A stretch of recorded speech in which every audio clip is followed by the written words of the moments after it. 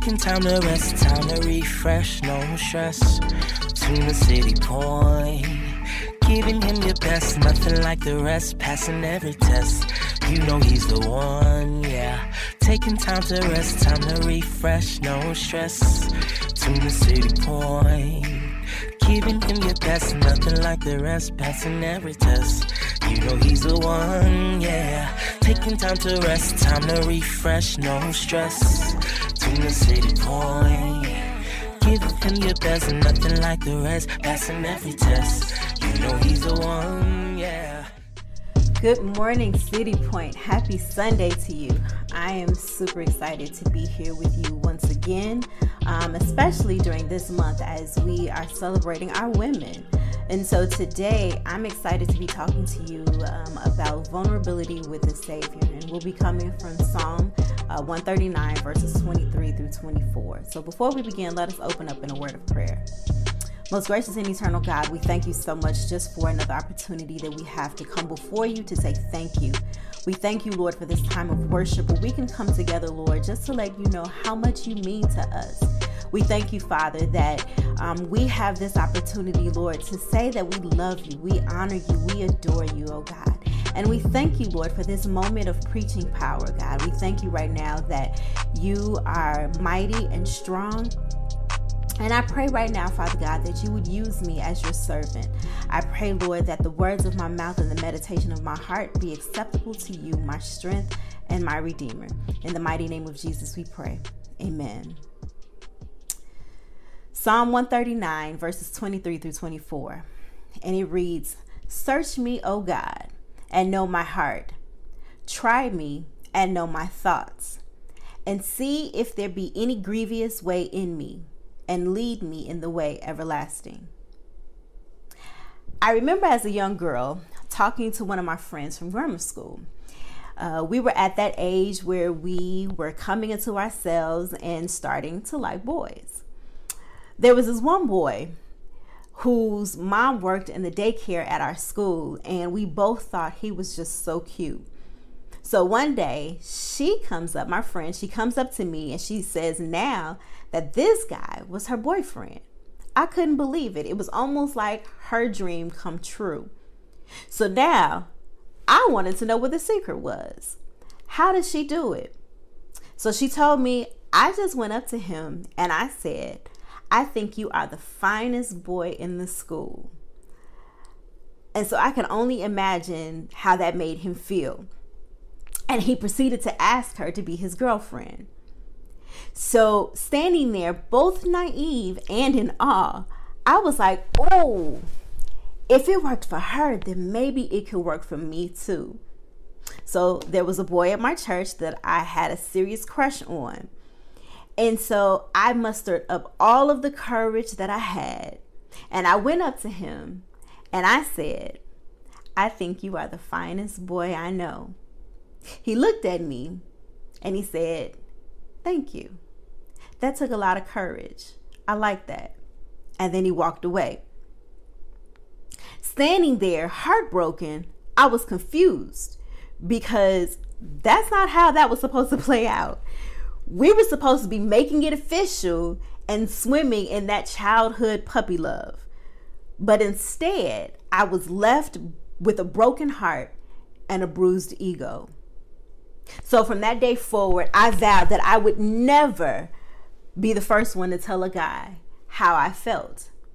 If anything was going to happen, he was going to have to be the one to initiate. Being vulnerable is something that many people struggle with. It's because it requires us to expose aspects of who we are. It gives others a clear insight into us, the real us. It tears down any emotional protective barriers that we've established for ourselves. Because we are humans, we as humans are flawed. We have often judged, criticized, ridiculed, or even disregarded those who have opened up to us, causing hurt and prompting so many like me to retreat and guard our hearts. We refuse to open up for fear of rejection. The hurt we experience replays over and over in our heads. And the more that we rehearse it, the harder and the stronger those walls that we've built up become. Our goal is to protect ourselves from never having to feel like that again. But what I didn't realize until much later in life is that all it took was for that one experience to shape how I chose to love. This guy, he had no idea that his rejection would scar me and how I would interact with others going forward. I would love from a distance until I was absolutely sure that the other party felt the same way and that I could trust them not to intentionally hurt me. It was only then that I would even think about opening myself up to them. This practice was not only present in my earthly relationships, but it also spilled over into my relationship with Christ. See, I had accepted Christ at an early age, and so I knew that God was good, and I knew that I could trust him. I trusted God with everything except my heart. And it wasn't until I became an adult that he showed me that I didn't even really know how to love. I let my earthly experiences dictate how I related to my heavenly Father, and that left a void in my life. I knew something was missing, but I didn't know what it was. I was missing the freedom of allowing myself to be fully loved by God. And it wasn't until I prayed Psalms 139, verses 23 and 24, that God actually revealed this truth to me. Psalm 139 has recently become one of my favorites because it focuses on the omniscience and the omnipresence of God. The omniscience means that God knows all things, and his omnipresence is that God is everywhere at the same time. The chapter starts out in verses 1 through 6 with the psalmist expressing that God knows everything about us, no matter what it is. Then in verses 7 through 12, he acknowledges God's omnipresence, stating that there is nowhere that we can go that God is not already there. The chapter then goes on in verses 13 through 16, where the psalmist talks of God's knowledge of us before we were even formed in our mother's wombs, and then goes on to celebrating God's thoughts and knowledge of us in verses 17 and 18. The common theme here, as we read this chapter, centers around God's omniscience. He knows everything about us, and wherever we go, he knows that too, and he's there. But the psalmist actually ends this chapter with 3 requests of God: to search him, to try him, and to lead him. These requests were for a spiritual investigation into his soul. And if you think about investigations, the purpose of it is to uncover the truth. And that is what this psalmist was asking God to do for him. But in order for that to happen, it required vulnerability. The first thing that I see in these verses, in understanding how to be vulnerable, is asking God to search us and giving God an invitation into our heart. He already knows what's there because he knows us. So closing ourselves off because we've been hurt, or so-called protecting ourselves, doesn't work with God. We have to remember that God is not like us, nor does he function like us. His thoughts are not our thoughts, neither are his ways our ways.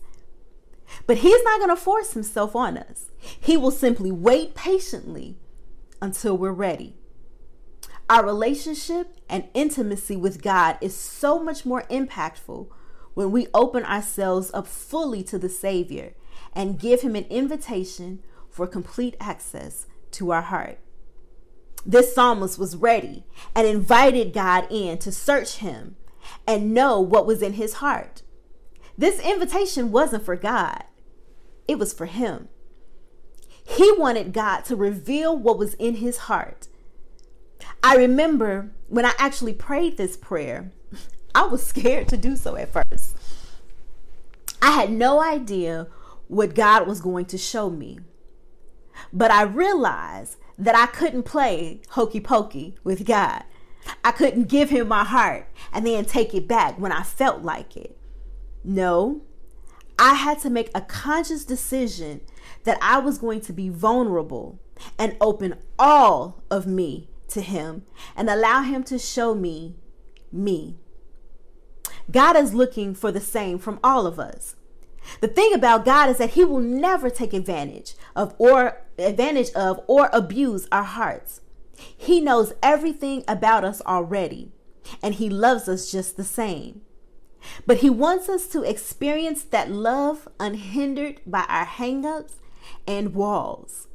That's why he's looking for an invitation to our heart, to search it for us and reveal to us what's there. We may be surprised what he reveals to us when we allow him the opportunity to do so.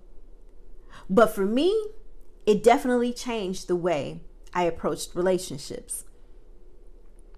The second part of verse 23, where the psalmist says, "Try me and know my thoughts," brings about the second part of what it means, or how we should react, or how we should act in being vulnerable towards God. This request, where he says, "Try me and know my thoughts," is a very bold request. He's essentially asking God to test him. Now, who willingly wants to be tested?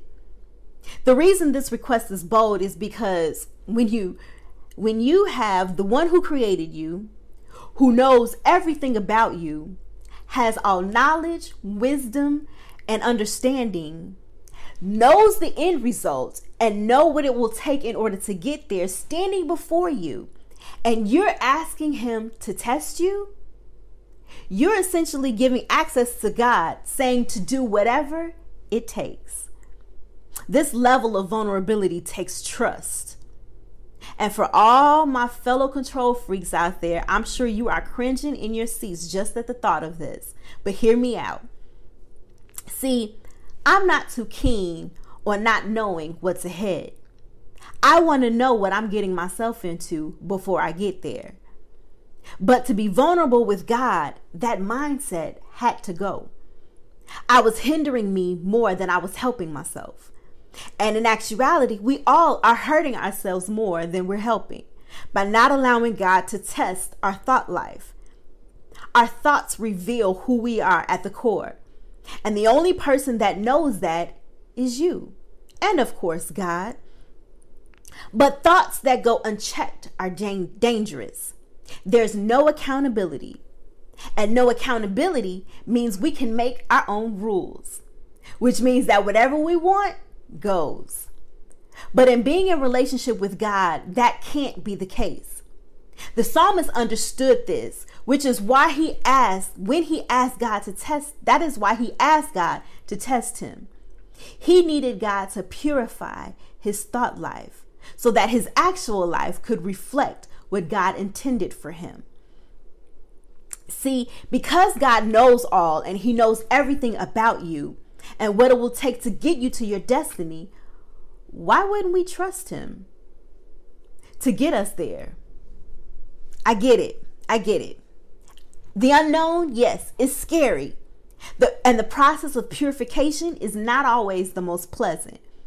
But dare I challenge us to think of the benefits of allowing God to purify our thoughts. What would life be like if all our thoughts were God exalting? What would life be like if all our thoughts align with how God sees us? What would life be like if all our thoughts align with what God's plans were for us? What would life be like? And if you can't imagine that, think about this. God, he is the creator and the sustainer of everything. God has both the authority and the power to do all things. So if I am going to give access to both my heart and my thoughts, two of the most intimate parts of me, to anyone, who better than God to give it to? That's why we have to be vulnerable with God. That's why to be vulnerable with God, we must give him an invitation to our heart and allow him to purify our thoughts. The first two requests in verse 23 deal with a mind shift. We are opening our hearts and our mind, giving God access to both areas. But verse 24 is also a request, but it comes with it a responsibility that we ourselves must take on. Verse 24 says, "See if there be any grievous way in me, and lead me in the way everlasting." The final thing that I see here is that we must follow his lead. Being vulnerable with the Savior relinquishes control of our lives and says, "God, I trust you to remove whatever is not like you, and then I'll follow your lead." This is key because once he searched our hearts and revealed what's there, then tested us to purify our thoughts, now we have to live in the freedom from our past. And this is not always easy to do because we have history with our walls. We have history with the hurt that we've been harboring for years and how it's manifested itself in our actions. We have history and have become comfortable in that place. But God is calling us to be vulnerable with him and to allow him to remove those things so we can freely experience his love with no barriers or borders. He wants us not to compartmentalize the areas of our lives that we are comfortable giving him and play hokey pokey with those other areas that's convenient for us. No relationship, even that with our Heavenly Father, can be sustained without vulnerability. It's not by accident that Jesus said in Matthew 22, verse 37, "You should love the Lord your God with all your heart and with all your soul and with all your mind." He wants all of us and is willing to help us in yielding that to him. But it starts with us making a decision to be vulnerable with him, letting down those walls, giving God an invitation to our heart. Don't withhold it from him. He won't abuse it. Then allow God to purify our thoughts. Life would be much sweeter if all our thoughts were God aligned. Lastly, he's looking for us to follow his lead. He knows you and he knows everything about you and what you were created for. And he wants to see that fulfilled in your life. Deep relationship with our Savior grows only when we allow ourselves to be deeply known. And to be deeply known requires vulnerability. God, we thank you for this day. We thank you, Lord, that you are calling us into a deeper relationship with you. We thank you, Father, that you are calling us to let go of all of those things that have held us back from completely yielding ourselves to you. God, we ask right now that you would unmask us, that you would unveil, oh God, those areas that have hindered us from freely experiencing your love. We thank you, Lord, that we are a work in progress and you have not given up on us and that you are constantly pursuing us. But God, let it not stop with just you pursuing us, but let us also pursue you. Let us also yearn, oh God, for that deepness, for that connection with you, oh God, that will make life that much sweeter. I pray right now for everyone who has been hurt in the past. I pray right now for everyone whose heart is guarded. I pray right now for everyone, oh God, who is trying to protect themselves from being hurt, oh God. I pray right now, Lord, that you would help them to remember, God, that you are not like man.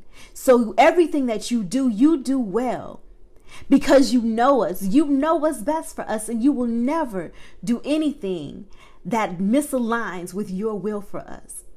And so help us to trust you completely.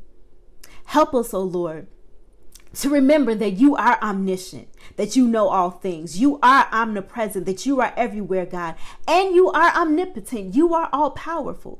So there is nothing that you cannot do. And so I pray, Lord, that as we remember these things about you, let us most importantly remember your love and how much you love us. Let that be the driving force, oh God, for us yielding ourselves to you, inviting you into our hearts, allowing you to test us, to try us. Try our thoughts, God. See what is not like you in us and remove it.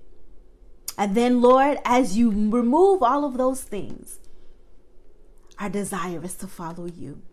Thank you, Lord, for the victory that we have in following you. Thank you, Lord, for the freedom that we have in following you. God, we thank you in advance for all that we will experience, the burdens that will be lifted, the chains that will be broken from our hearts and our minds, God. We thank you, Lord, for that victory today. We honor you and we bless you. In the name of Jesus, we pray. Amen.